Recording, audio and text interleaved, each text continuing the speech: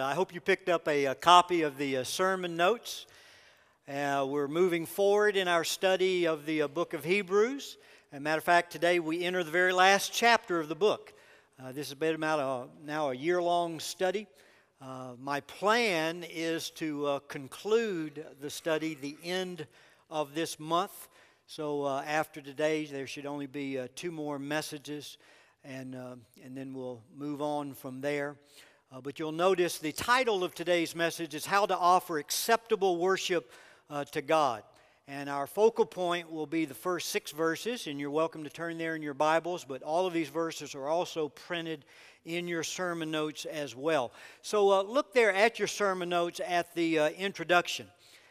The bridge, and I think this is very important for us to see, the bridge that connects Hebrews 13 to the preceding section, which was those last verses in Hebrews chapter 12, verses 18 through 29. The bridge is Hebrews 12:28. And notice there in your notes, therefore, let us be grateful. Therefore, let us be grateful. Why? For receiving a kingdom that cannot be shaken. And thus, let us offer to God acceptable worship with reverence and awe. Now, in the context of Hebrews 12, acceptable worship is to be grateful. To be grateful for all the present blessings that have been bestowed on the believer through Jesus, the mediator of a new covenant, which is the emphasis of verses 22 and through 24 of chapter 12, and for all the future blessings that await us living in a kingdom that cannot be shaken. So what Hebrews 13 does is simply describe how to express gratefulness to God in acceptable worship. That is the fundamental theme of Hebrews 13. You take that verse, Hebrews 12:28, about offering gratefulness to God in acceptable worship, and Hebrews 13 tells us how to do that. Expresses how we demonstrate worship to God. And you'll notice just the structure of the first 6 verses. Hebrews 13, 1 through 6 there in your sermon notes again contains 4 pairs of admonitions and a motivation for each pair. And so, and then I'll add a cross-reference for each pair of admonitions just for emphasis. So look with me at the first pair of admonitions, which can be summed up by the statement in the first point in your notes, receive one another in brotherly love. In other words, the writer is saying, you want to worship God, you want to express gratefulness to God in awe and reverence, well then love the brethren. Receive one another in brotherly love. And the first admonition is let love of the brethren, notice, continue. Let love of the brethren continue. Now the Greek word translated love in verse 1 is not the usual word agape, which is used to describe a God-like love. It's actually the word Philadelphia, which refers to a brotherly love. The word implies that the church is a family that we belong to, a place where we should feel warmth and heartfelt affection toward one another. The heart of the word literally means to deeply cherish one another and to be deeply devoted to one another. In other words, Christianity is not just about believing truth about Jesus Christ. It is that.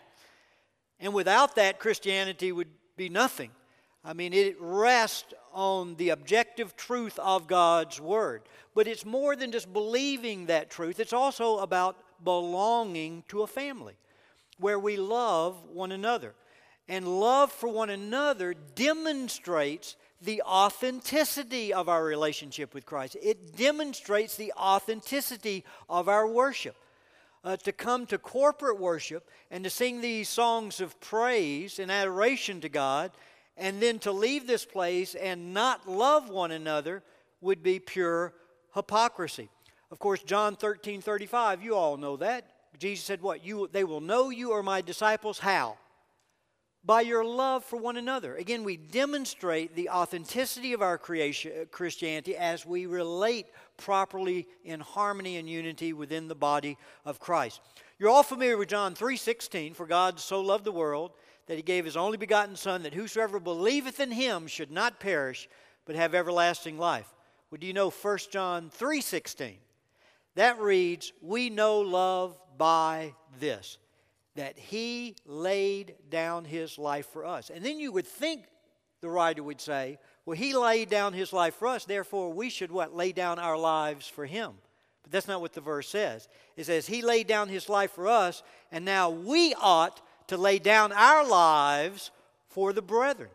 Jesus saying, this is how you practically demonstrate your love for me. This is how you demonstrate awe and reverence and worship for me, by loving one another within the context of that church family. I love 1 Peter chapter 1, verse 22. It reads, since you have in obedience to the truth purified your souls for a sincere love for the brethren, fervently, I love that word, fervently love one another from the heart. That's God's command to you and I. And that is at the heart of true worship, to fervently love one another from the heart. Now, can I just pause right here and on this point just affirm this church family? I am so appreciative of seeing God's grace at work here, teaching you to love one another. I've been here for 38 years now. This month, 38 years. And this truly is a loving church family. And I say that boasting in God's grace at work in you. And it's seen in so many different ways. You know, I think of Linwood and Spires and his crew related to benevolence. Gene Royer and the wonderful ladies and a few men that are in that bereavement team that reaches out to people in grief. I think of all the ladies that help provide meals for these women that have babies. You know, I mentioned to you some months ago that before we get through the month of September, we would have had 16 new babies born here at Edgewood. And since I made that announcement, I think about 10 more women are expecting. So we are definitely seeing a boom of babies. We had the Downeys that's my sister's son, Chad, and of course his wife, Natalie. They gave birth to their twins this past week. She told me to mention they're the prettiest twins that ever have been born. And there is some truth to that. I'll be honest. I've never thought newborns are especially pretty. My wife always gets upset when I say that. I'm just being honest. But these are really pretty babies. They're beautiful, beautiful babies. I think of our Meals on Wheels, the folks that come day in, day out to deliver meals to elderly and shut in. But it's not just, and forgive me, there's no way I can remember everyone and everything. I would never have time to do that this morning. I'm just citing some of those examples. But that's not the thing that so impresses me about this church family. It's all the things that happen just spontaneously. That's not planned, that just come from your heart. You're such a caring church family. You are a very warm, affectionate church family, and I commend you for that. So my admonition would simply be this, and it's found in 1 Thessalonians 4, 9 and 10. This would be my admonition to the Edgewood family. Now, as to the love of the brethren, you have no need of anyone to write to you, for you yourselves are taught by God to love one another. For indeed you do practice it. Notice, I love that word, practice. We're talking about love is something to be practiced. It's something to be expressed toward all the brethren. But we urge you, brethren, to excel still more. So as your pastor, I'm saying thank you. I'm affirming seeing the reality of Jesus Christ in your relating to one another, in your caring for one another, and you're being tender and sensitive towards one another. But let's not rest on past laurels. Let's what? Excel still more. Let's continue to grow because we can never claim that, we've reached the zenith, which of course would be pure Christ likeness. The second admonition in that first pair, the first one again, let love of the brethren continue. The second admonition is do not neglect to show hospitality to strangers. Do not neglect to show hospitality to strangers. 1 Peter 4:9 says, be hospitable to one another without complaint. Romans 12:13 says, contributing to the needs of the saints, practicing hospitality. And it's very important for you to understand the historical context in which the writer of Hebrews was addressing this issue. Back in this day, when preachers and evangelists would travel, these were not wealthy individuals, and there were not many motels and hotel chains back in that day, although there were inns that they could take advantage of. But they were totally dependent upon the generosity and the kindness of that church community in that locale. This would be true of Paul, Peter, all the other disciples, and the evangelists that would travel about. And not only that, because this was a time where the church was incurring great persecution, many believers would be driven away from their homes. We've seen that in our study of the book of Hebrews, where they lost their property, they lost their possessions, they were literally plundered and exiled, becoming as immigrants. And so the Christian community was called upon to show hospitality to these persecuted believers, to these preachers and disciples and others that would travel about teaching and sharing. And of course, the application to you and I is we need to show hospitality. We need to open our homes to one another. That's one of the beauties of our small group home fellowships that we do the second Sunday of every month. I'm very thankful that we have facilities like this where we can come together and corporately worship. But I do not believe God ever intended us to neglect the home being a central place of teaching and worship. So yes, thank God for this, but we don't want to neglect the small groups and meeting together in those homes where we can develop close relationships with one another for encouragement and show one another accountability. Now, those are the first two pairs. We're to receive one another in brotherly love. Let brotherly love continue. Show hospitality to the saints. Well, what's the motivation? What's the motivation? Well, the motivation, he says, is for by this some have entertained angels without knowing it. This probably is an allusion by the writer to Genesis 18 and 19. Remember, these are Hebrew believers. And if you're familiar with that portion of Scripture, there were three angels that came in the appearance of men to Abraham and Sarah, and then also after their visit with Abraham and Sarah to Lot. And they both received them and provided for them. And I think the point in the story is, as a result, they both were wonderfully blessed. It was in that visit with Abraham that the promise was renewed, that Sarah would miraculously give birth to Isaac. And then as they went on to Lot, it was those angels that spared Lot from the judgment that came upon Sodom and Gomorrah as he was delivered from that. So I believe the point God is making is show brotherly love one another. Show hospitality. Because this demonstrates authentic worship, and you do never know that you may be entertaining an angel, but the most important thing, to be blessed. God will bless you for doing this. And then look at the cross-reference. It's a great cross-reference. It sort of sums it all up.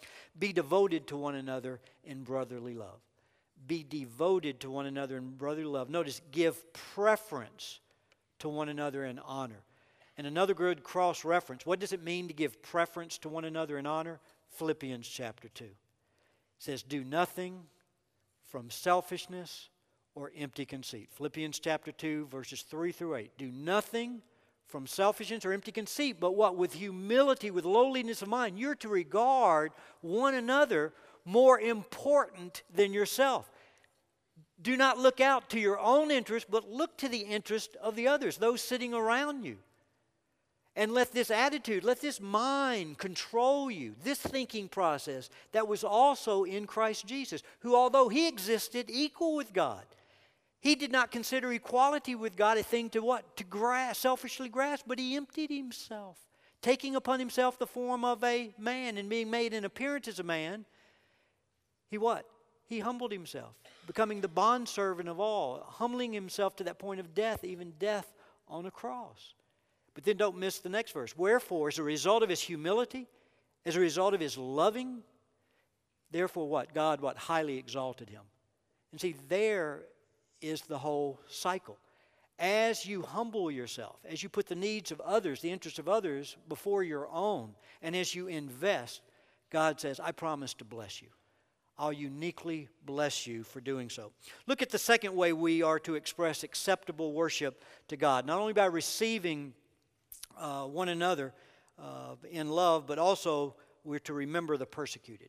We're to remember the persecuted in verse 3. Notice the two admonitions. Remember, each of these points has a pair of admonitions, and those are remember the prisoners as though in prison with them, and you also remember those who are ill-treated. So it's a clear reference to those who are being persecuted for their faith in Christ. And notice the motivation. What's the motivation? Since you yourselves also are in the body. In other words, his point is you're one with one another. You're linked to one another.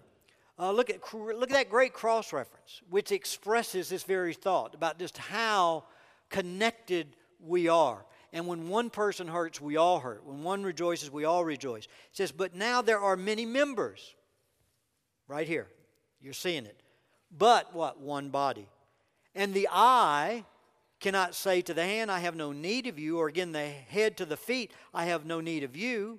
In other words, one body, many members, because we have different functions within the body according to the gifts that God has given us. And the reason is that there should be no division in the body, but that the members should have the same care for one another. Again, we're back to that showing love to one another. And if one member suffers, all the members suffer with it. If one member is honored, all the members rejoice with it. Now you are Christ's body and individual members of it. And you might want to jot down just on the side Matthew chapter 25, verses 32 through 46. It really sort of is a good summary of this point about remembering the persecuted and also showing love to the brethren. Remember, that's when Jesus returns and he judges the nations to determine who had authentically been walking with him. And that's when he turns to the sheep, his true followers, and he said, when I was naked, you clothed me. When I was hungry, you fed me. When I was thirsty, you gave me drink. When I was in jail, you visited me. And they said, well, Lord, wait a minute. When did we see you naked? When did we see you hungry or thirsty? When did we see you in jail? And then he said what? As much as you've done it unto what? The least of these my brethren. As you've expressed this to your brothers and sisters in the family of God, you are doing it to me. And he uses that as his standard to determine the authenticity of their Christianity. And it's not that it's by those works we earn salvation. All Jesus is saying is, if a person truly is converted and he comes to know Christ, there's going to be a change in his life. And one of the most primary changes you're going to see is how he begins to relate to one another. If he's been touched by the love of God, if he's known God's mercy, he's going to extend that love and mercy to others. And remember, he turns to the goats and he said, hey, you did not give me food. You did not give me drink. You did not visit me. And then, they say, wait a minute. I mean, when did we not do all those things? And he said, well, when you did not show that love and care to my brethren, to those that are identified with me. So it's very, very important for us to remember the persecuted. And matter of fact, the first Sunday in November, our focus will be on the persecuted church around the world. And that'll be a unique emphasis that particular morning in the life of our church. But this should be a focus continually. Look at the third way to show acceptable worship. Third way, and that is to respect marriage. And again, I think you can see how practical he's getting on what real worship is. To respect marriage in verse 4. And notice the two admonitions. He says, let marriage be held in honor among all. And then he says, and let the marriage bed be undefiled. So those are the two pair of admonitions. Let marriage be held in honor among all, and let the marriage bed be undefiled. Marriage, as you know, is defined in the Bible as what God intended to be a permanent and irrevocable covenant agreement and sexual union between a man and a woman as husband and wife with the purpose of displaying Christ's relationship to his bride, the church. That word honor, you might want to circle that word honor. The better translation for that word would be precious. In other words, he's saying, let marriage be held as precious among all of you. Let marriage be treasured, is what he's saying. Let it be revered. Let it be respected. Let it be esteemed. Let it be valued. In other words, when you think of marriage, let your emotions be gripped by tremendous respect and sanctity. Because marriage is a God-ordained institution to be held in the highest regard. And in light of that, the marriage bed is not to be defiled. And what does the word undefiled mean? It means free of all contamination. So how do we defile or contaminate marriage? Well, the latter part of verse 4 tells us. Fornication and adultery. Fornication and adultery. Now, adultery, of course, is a very specific term that refers to extramarital relations. Fornication is a more general term that includes all forms of sexual impurity and immorality. But at the root of both fornication and adultery is the same evil. Having sexual relations with someone who is not your lawful marriage partner. That's the common denominator in both. It is called adultery if you're married. It's called fornication if you're not married. Both dishonor marriage and defile the marriage bed because God made marriage and marriage alone as the only holy and safe and ultimately joyful place for sexual relationships. Now, what is the motivation? To honor marriage and stay free from all fornication and adultery? Notice, for fornicators and adulterers, God will judge. Powerful statement. For fornicators and adulterers, God will judge. 1 Corinthians chapter 6, verses 18 through 20, not in your sermon notes, but it reads, flee immorality. Flee it. Every other sin that a man commits is outside the body, but the immoral man sins against his own body.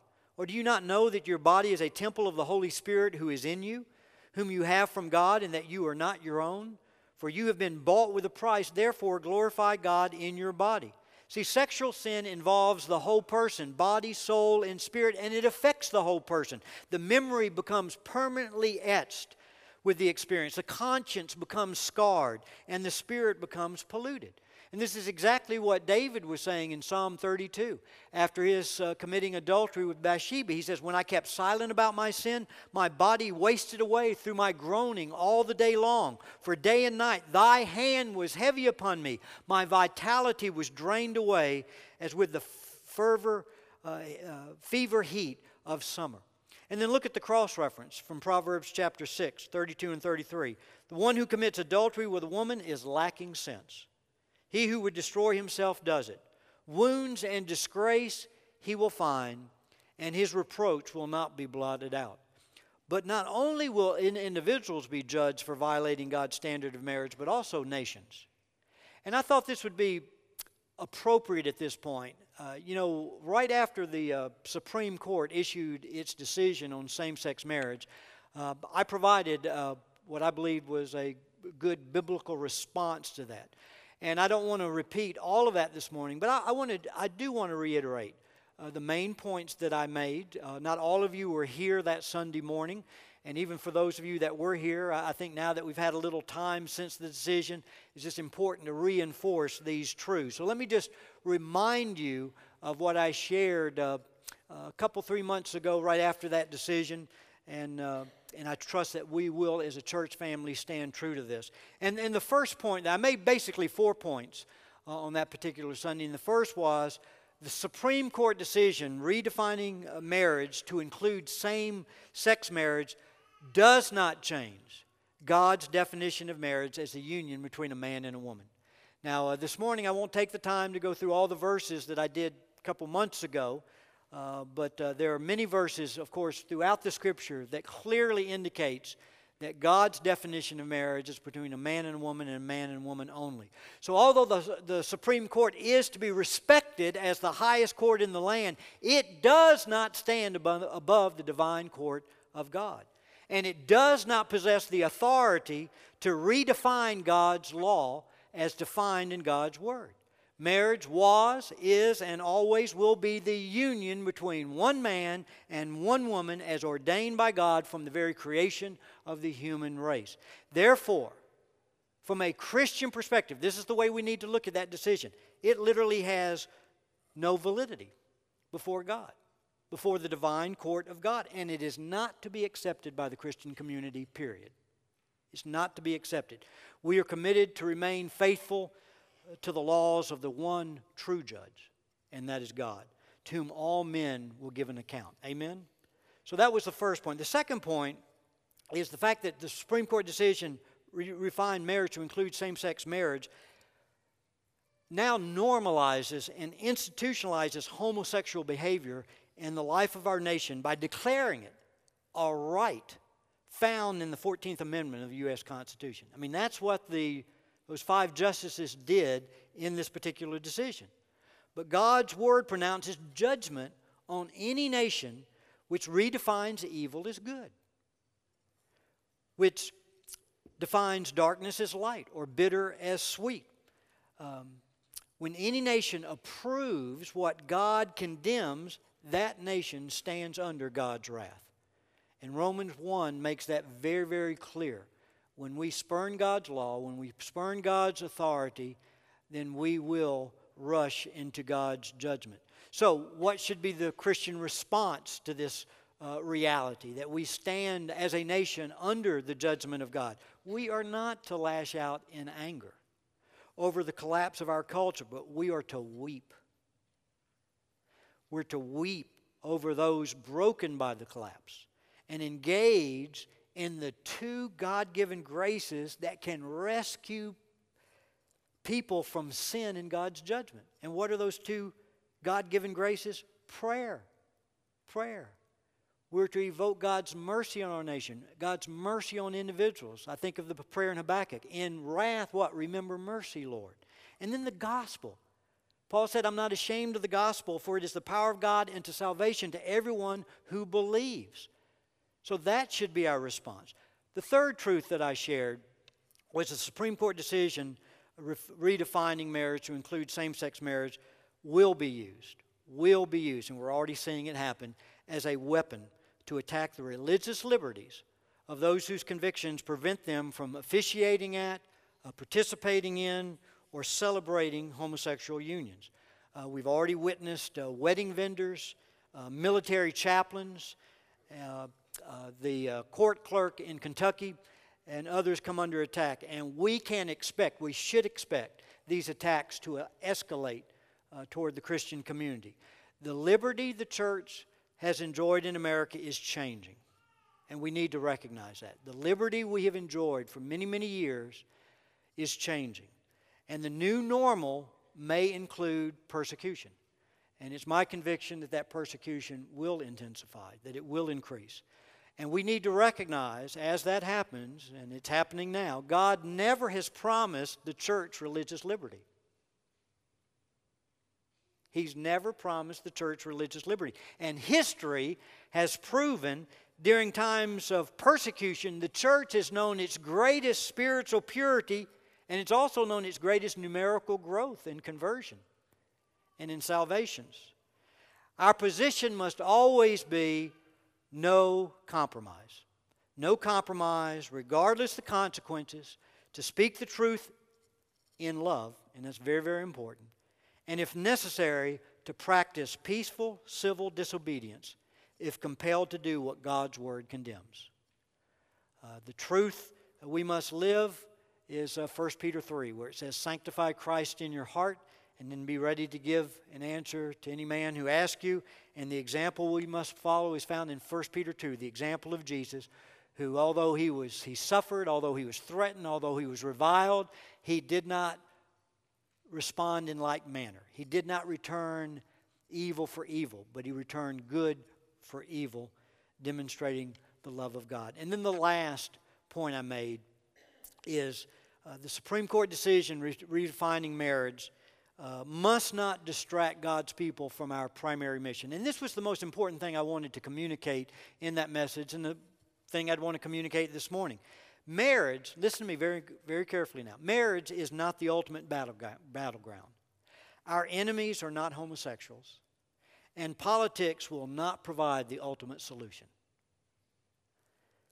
Reality is our nation will never rise above the morality of its citizens, and the majority of Americans do not know Jesus Christ or adhere to a biblical worldview.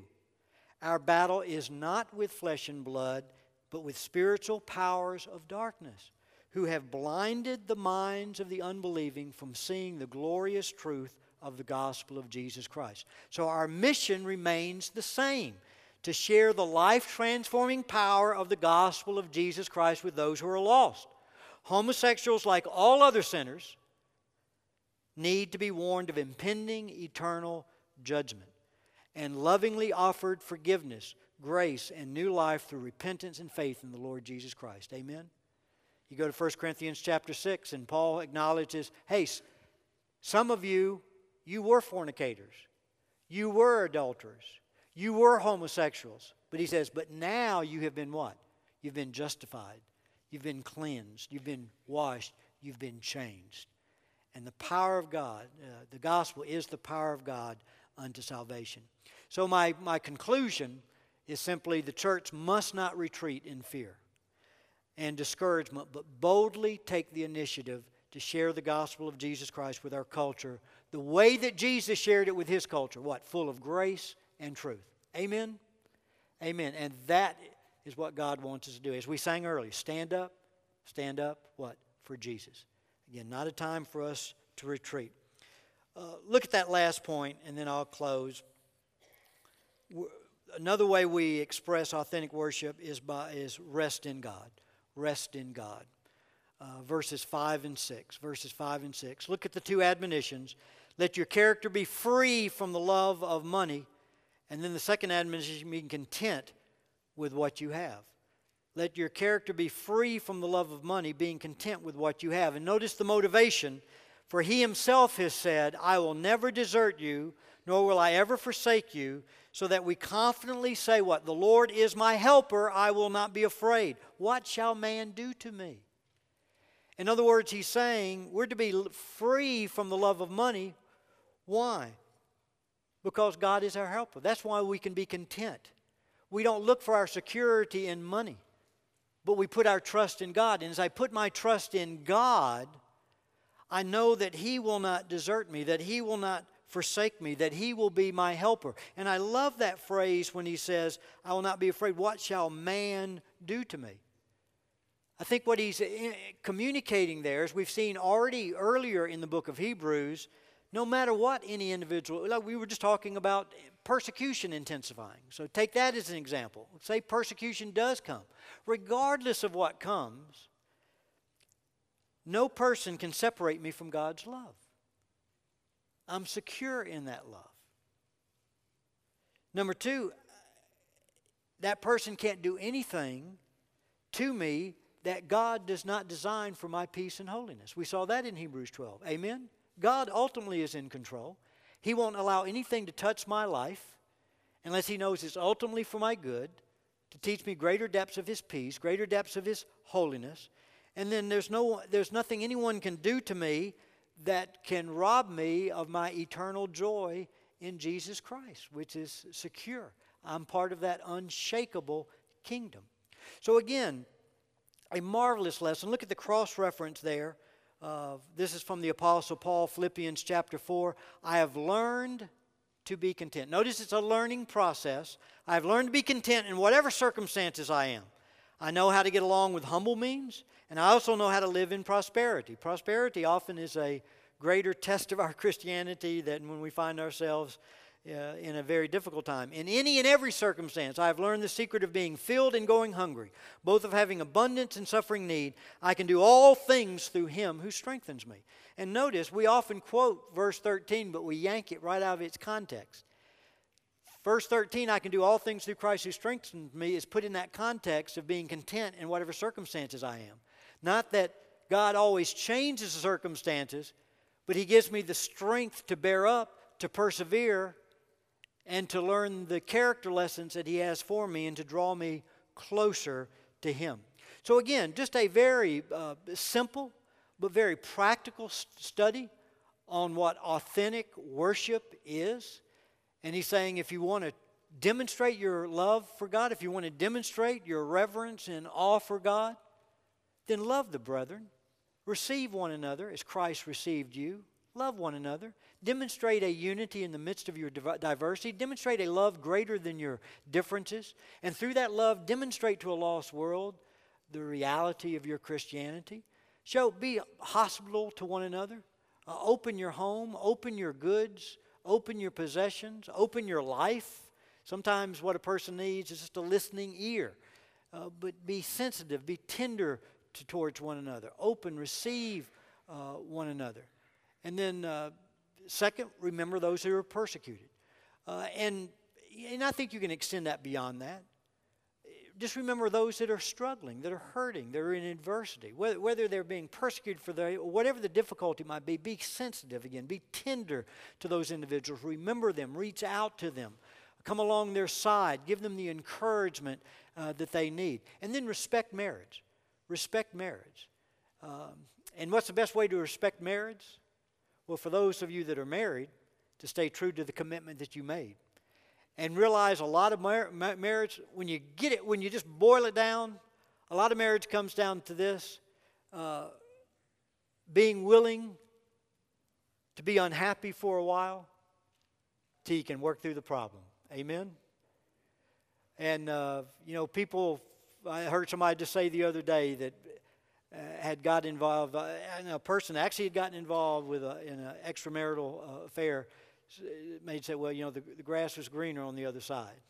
And reality is, and you've heard me say this from this pulpit, the grass is not greener on the other side. The grass is greener wherever you water it. And what God is saying is invest in your marriage. Maintain that commitment. And continue to give, continue to invest, knowing God will use that to draw you into a deeper walk with Him and to teach you deeper depths of His love and His character. And then rest in God. Realize that's where your security is. Find your contentment in Him.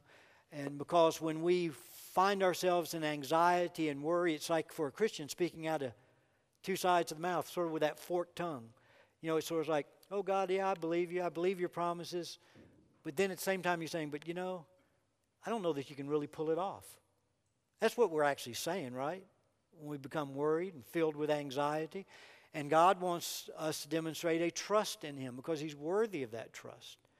And He's demonstrated His integrity and His faithfulness. Father, thank you for the teaching today. Again, very pointed, very direct.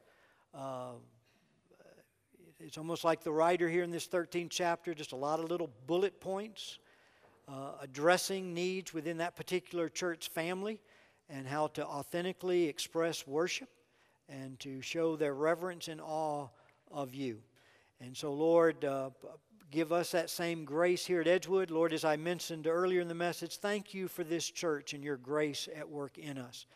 Thank you, you have developed here a very loving, a very caring, a very affectionate church family. But Lord, we also acknowledge we have not arrived. We need to excel still more. We know we still have our, at times, sibling rivalries and our contentions and our divisions. And so, Lord, again, take us deeper into your love, to know a love that's greater than those differences. Lord, give us a tenderness to those who are hurting, to those who are in adversity or find themselves in persecution. And then, Lord, give us great respect for marriage.